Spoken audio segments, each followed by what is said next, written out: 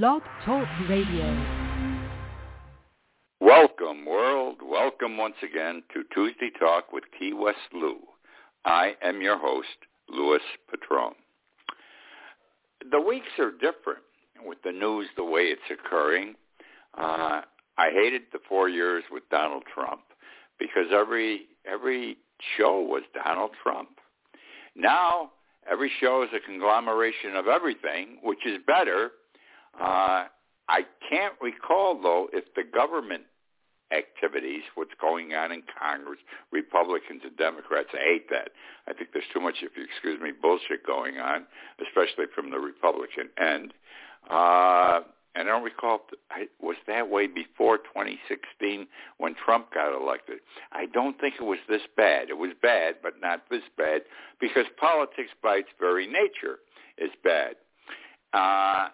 Anyhow, we have a lot to cover tonight, and something that's very interesting. We're going to go to Sweden, Phoenix, Detroit, California, Washington, D.C., Florida, Texas, New York, and France. Okay, I want to start with Facebook. We know there's a lot going on with Facebook. I'm smiling as I say this.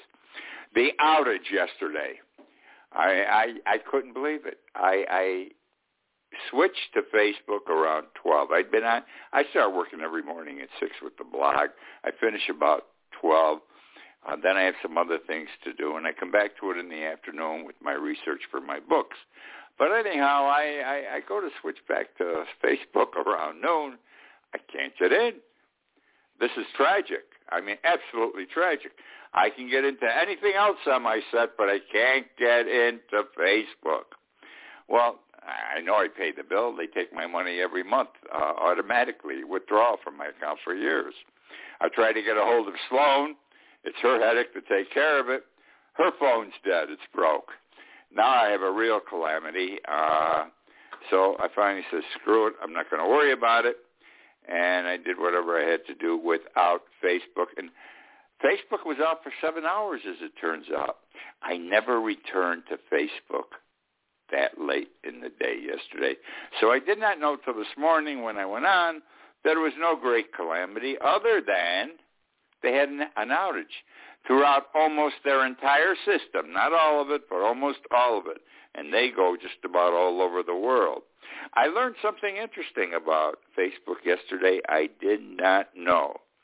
Do you know, were you aware that Facebook has 1.84 billion users a day? That means it has 1.84 billion members a day using their site.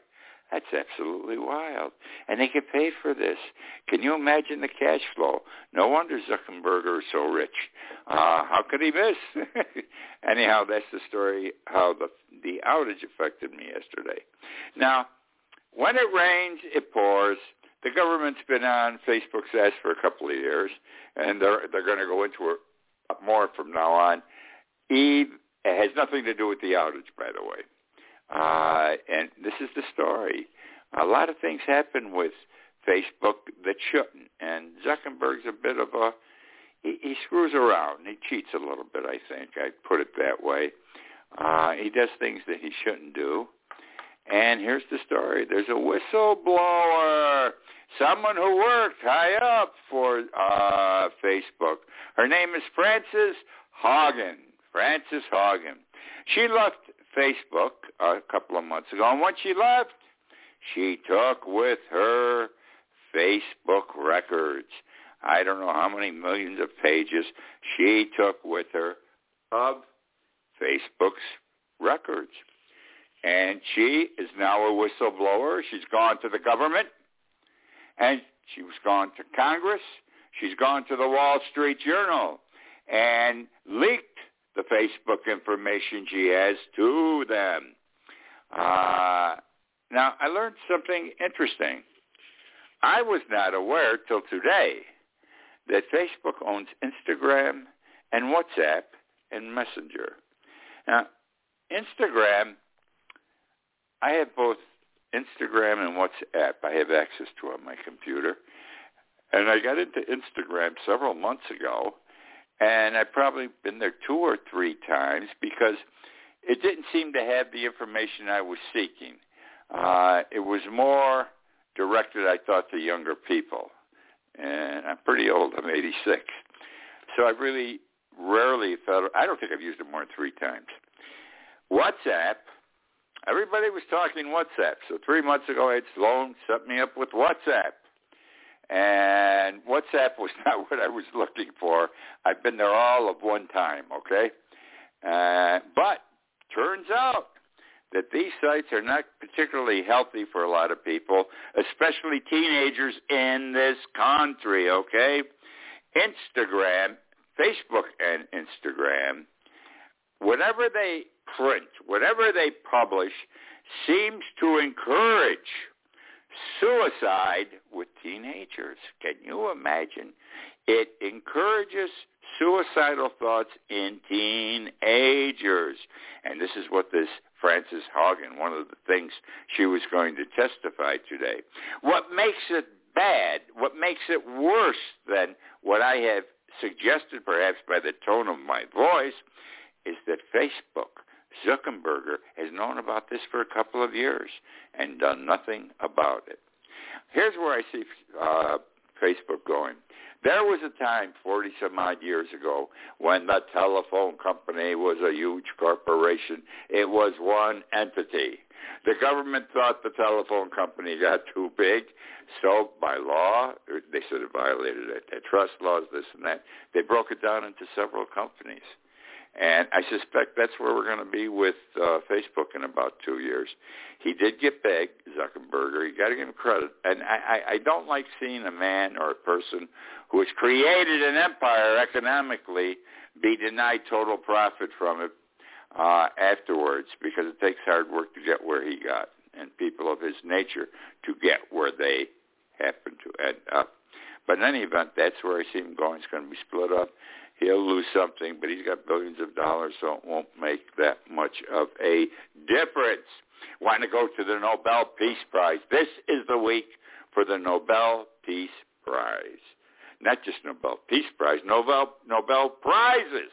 They are being announced this week. I think today it was physics and science or something. Friday, the Nobel group will announce the recipient of the Peace Prize Friday. Now, I don't think this year Donald Trump is sitting there with his tongue hanging out for it. However, and I don't know if he was nominated this year. He has been nominated in the previous 3 years, though, because here's how it works. When he first was nominated some 3 years ago, I thought, oh, my God, who could be so crazy as to nominate Donald Trump for the Peace Award? And it turns out anyone of some prominence in the world, intellectually or government-wise, can nominate someone. All you have to do is be a college professor, a president or a prime minister or some high governmental official, and you submit someone's name, and that is the nomination for that person. There are some 300-plus nominations generally for the Nobel Peace Prize every year. And Trump, when it first happened the first 2 years, somebody put in his name. He said, oh, boy, I got nominated.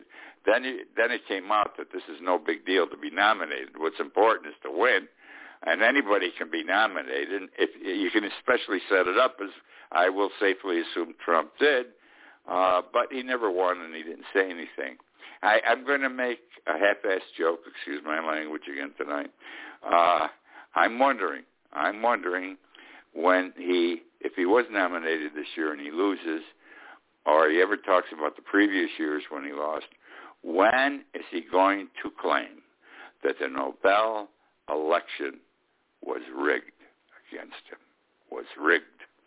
Because that's something he has great experience with. Now, parents. I'm a parent. Most of you are parents. It's a joy to be a parent. It's a sadness, too, on occasion to be a parent. But kids are kids. I'm sure we all had our little idiosyncrasies that probably irritated our parents. But anyhow, here's the story with children. in 1953. In fact, on this day in 1953, Key West began a program to inoculate all children younger than 15, vaccine shot for all children younger than 15 with gamma globulin. Sounds like, Halloween's coming, gamma globulin, to prevent the paralytic form, that's how you pronounce it, paralytic form of cancer. Parents didn't complain in 1953 because the government says, we got this problem out here with paralytic form of cancer. We're going to give the kids all shots of gamma globulin because that's supposed to prevent it. Well, maybe sit back and think.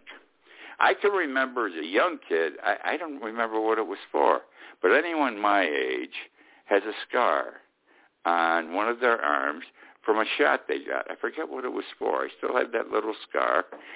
It's a circular scar. It looks like a bright moon, but very, very tiny. I don't remember my parents complaining I shouldn't get the shot. When my children went to school, they had all these shots. Measles, this, mumps, that. My wife and I, their mother, we didn't complain because the government says your kids have to have these shots to go to school. And we assumed that it must be safe for them and good for the public as a whole for them to have the shots. Well, today people are different. Oh, my God, look at the people who are raising hell because their children are going to be vaccinated against coronavirus. And it shouldn't be the government's responsibility or job to say, your child will be vaccinated, my child will be vaccinated. It's for the parents to make the decision. Parental decision-making is what's involved here. It is their child. It is my child. It's not your responsibility or your judgment. Where did all this come from? There was a series of lawsuits over the years that whenever a situation like this occurred, there was some kind of a disease or virus going around, and the government said people had to have these shots. And there were some people who complained, not that many back then, though. And they went to court. They always lost. The courts ruled consistently that when you have a situation like this with a virus or a disease, something spreading, you have to weigh the individual's rights as against to the public's rights. And in every case, the public responsibility was won. It was more important, and that's understandable.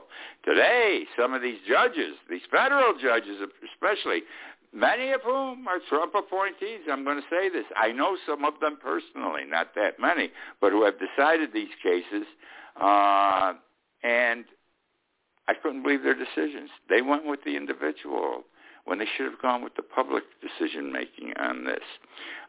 People are different today, okay? And I've been thinking a lot over the last several years, and I'm sure you have also. And I say that in 2016, when Trump was elected, it was the beginning of the downfall of our country.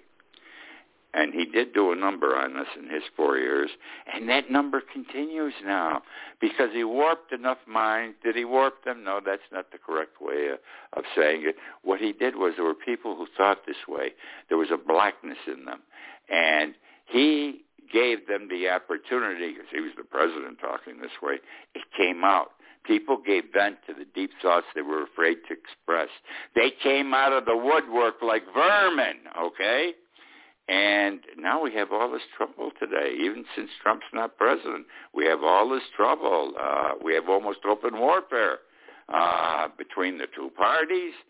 We have protesting, everything going bad. And I think Trump was the beginning of this. And it's going to take us a long time to straighten this mess out. I hope we can straighten this mess out. Okay, guess what? There was an article in the New York Times this morning, and it was by David Leonhardt. And Leonhardt said, COVID is in retreat. Turns out the numbers of new coronavirus cases for the last month are down by 1/3. Did you hear me? They're down by 1/3 new coronavirus cases in 30 days. Now, they're going to go back up. Because think of the last 2 years. The numbers were way high, destructively high. Then they came down in many places. Then they went back up. And it seems to cycle up and down, up and down. They call them surges. And when these surges occur, it's generally around a holiday. Memorial Day, July 4th, Labor Day weekend, because people go on vacation. They don't care. They don't care. They don't care. Over 700,000 people have already died from the virus in 2 years in the United States. Not going to happen to them. And a lot of them say, especially the younger people, I respect young thinking, but they're nuts. You know, they're tough. They don't think anything can affect them. In any event, we haven't had a big day since Labor Day. I can see things coming down because it takes 2 weeks for it to hit, and this wasn't bad, I guess. The next time we're going to have trouble is Halloween, but it won't be too bad. We're just going to put a lot of people together, especially young people. But wait till Thanksgiving. Thanksgiving, I believe, though I could be incorrect, though I don't think I am, is the most traveled holiday of the year. Everyone wants to be with family at the Thanksgiving dinner table. And they're going to pack the airports. They're going to pack the airlines. And 2 weeks later, we're going to have a surge. Mark my words. But right now, we're down by 1/3 in just 1 month. Ah, boy. Let's see now. Something else is changing here. When vaccines were first mandated, let's say in the last 30 to 60 days, and the government and employers got tough, and they said, if you don't get vaccinated, you're out of a job. Well, most people were ballsy, brass testicles. No one was going to tell them they were going to be vaccinated or lose their job. They would rather lose their job. What bravado! Amazing! But turns out, most of those people who were holdouts, I'm smiling again, okay, who would rather not get the shot and get fired, did not do so. Most of the people did not do so. They put their tail between their legs and they went out and they got vaccinated because who can afford to lose their job? You pay $20, $30 an hour. You're going to go to a job like at McDonald's, $7.50, $10 an hour. You got to be crazy. So they capitulated, and properly so. This mandating with punishment is working, and we have to have it. It doesn't violate anyone's constitutional rights. It's to protect all of us, not just one or two people. The CEO of Pfizer is Albert Bourla, B-O-U-R-L-A, Albert Bourla. He announced this past week, okay?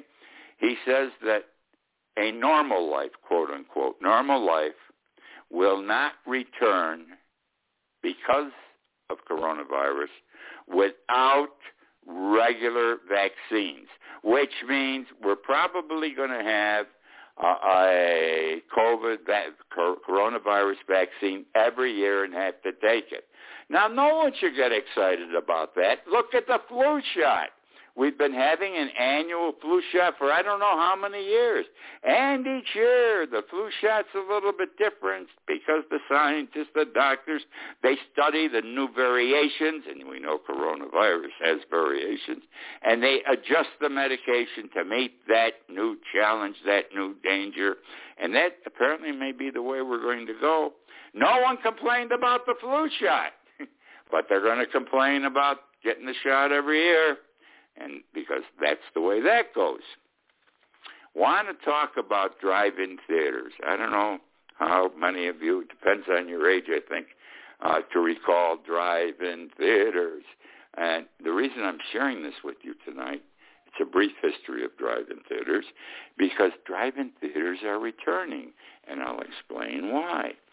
I can recall in high school and in my college years, when I got my driver's license, my lady friend, who eventually became my wife, we would go to the drive-in.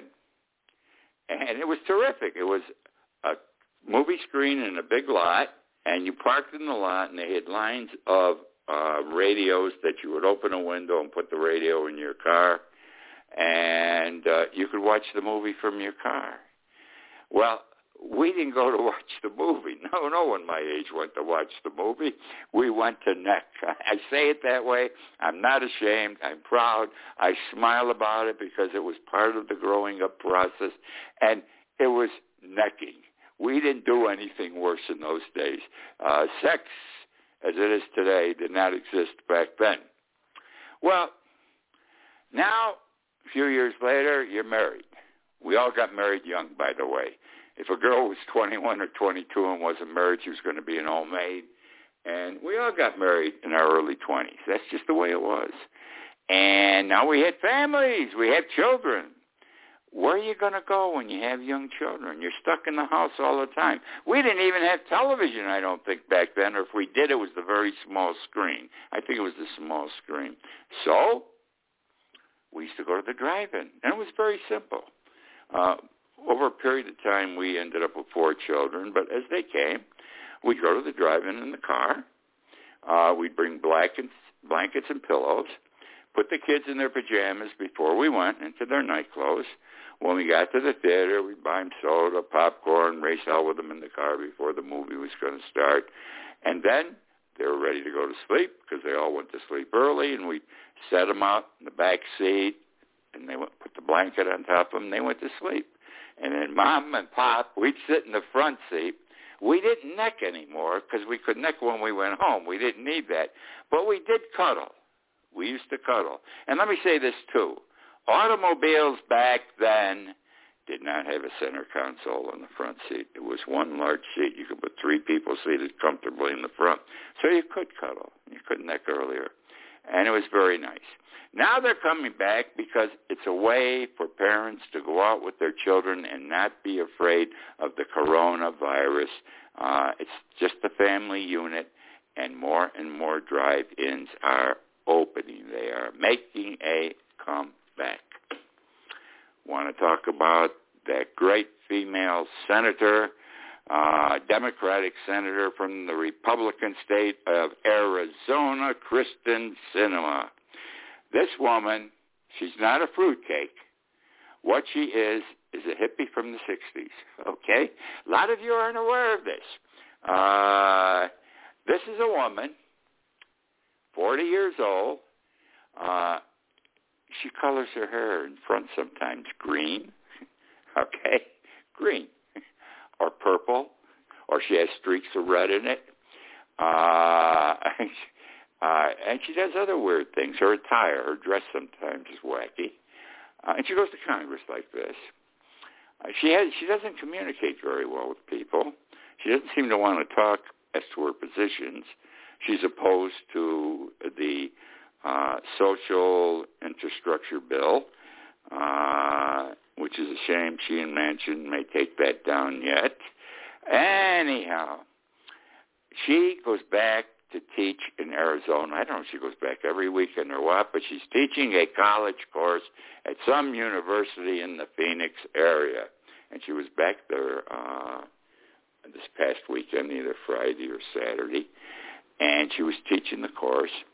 And when she left, of course, there are protesters out there, and they're protesting her. They're saying to her, why are you voting this way? These are good things. Mothers will be able to go to work. We'll have this and we'll have that. And she doesn't respond. She doesn't respond on the floor of Congress, in the halls of Congress to reporters. She doesn't respond to her constituents at home. She's closed-mouthed. And she's a smartass.